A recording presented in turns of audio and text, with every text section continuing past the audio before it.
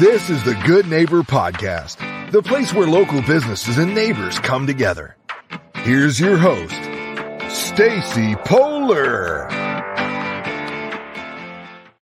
Hey, everybody. I am excited to be here with Tim Brenner from Festive Water. Welcome, Tim. Thank you. I appreciate the invitation here to the podcast. Yeah, we're excited to learn a little bit more about you. So tell us about Festive Water.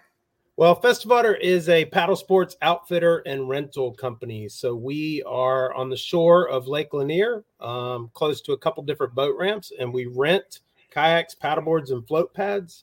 And then we also sell all of those items, kayaks, floats, float pads, and everything that goes with it, all the outfitting, the accessories, and basically anything that has to do with paddle sports we sell and rent. Awesome. Yeah. Tell us about your journey. Kind of how did you get into this? What were you doing before? And how'd you find it? Well, I appreciate that. I'm a business guy, so I've started and ran some businesses over the last 25 years. But kayaking has always been just a hobby and a passion of mine. So a couple years ago, we bought a house up on Lake Lanier, and I wanted to start something just kind of fun. Something that I was, interested in that would keep me on the lake or on the water. And my wife and I kind of came up with this idea of Festive Water. And that just means just getting out there and having a good time on the water. So the first year we started as a rental company, and we were basically just doing deliveries to a couple different boat ramps around the lake. Also some VRBO clients around the lake. There's a bunch of people that rent their houses over the summer, and during the season, we drop off actually to their house, kayaks, paddleboards for the people that are staying there. And then this year we kind of morphed into setting up a retail location, and we got some of the top vendors in the industry. We have all the leading brands, and we basically sell whitewater kayaks, rec kayaks, and fishing kayaks. And we're off to a really good start. We're pretty happy about it.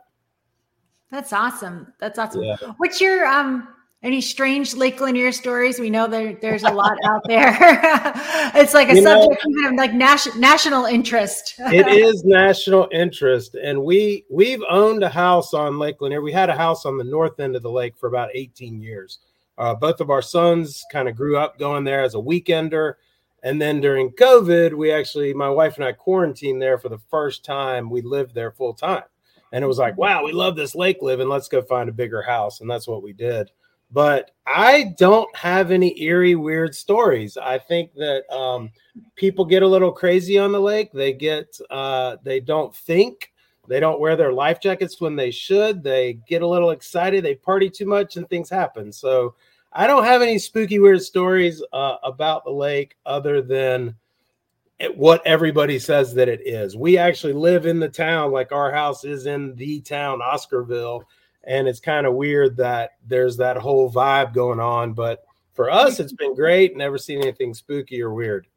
The only spooky thing is when amateurs get behind the wheel of a boat, right? Yeah, I mean, the weekends in general are spooky on the lake. There are so many people out there, and, you don't actually have to take a test to have a boating driver's license here in Georgia. So that doesn't really help. There's a lot of commotion and people that probably shouldn't be driving out there. But I tell you, during the week, Lake Lanier is a totally different scene than it is during the weekends. It's even this morning we were walking at Bethel Park, my wife and I, and I mean, it's just glass out there. There's no boats. There's tons of nature. We have bald eagles, ospreys, kingfishers, deer. I mean, it's just a beautiful piece of the world. Nice. Yeah.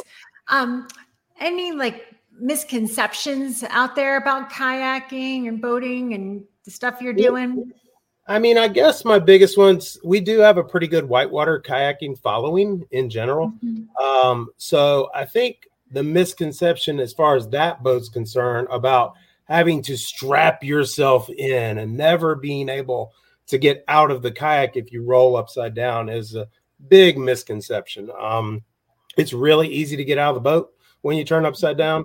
You just pull your little spray skirt, and really gravity and water entering your boat do the rest. So you kind of pop right out, and then you just swim to the shore and you grab your boat. But that is a misconception as far as whitewater kayaking. Yeah. the whole fishing kayaking thing has really taken a lot of momentum because of just the prices of fishing boats. Bass boats used to be $25,000-$30,000. Now they're $135,000, Right. and you can get into a kayak fishing boat for less than $1,000.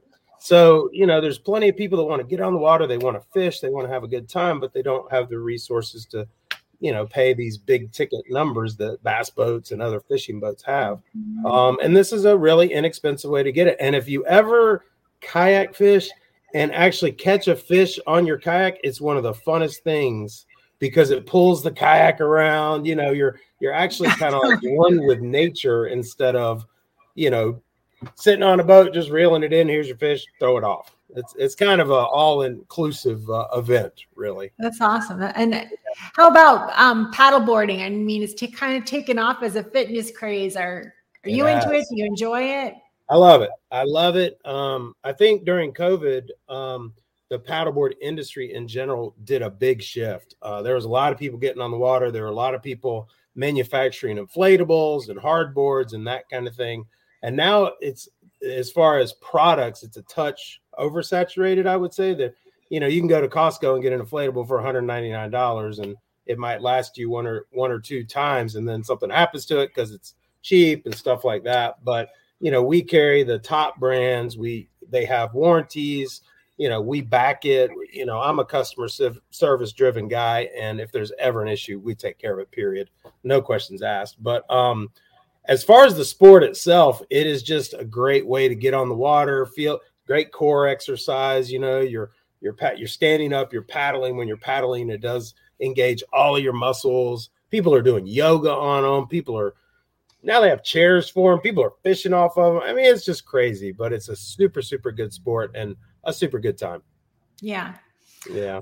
I always ask people what they do for fun, but it sounds like your whole job is fun. So do you have any non-water sport hobbies that you do? I'm an outdoorsman in general. So I am I surf, I mountain bike, I do hiking. I was actually planning on doing a through hike of the Appalachian Trail in 2020. We were going to start on our anniversary, which was March 20th, 2020.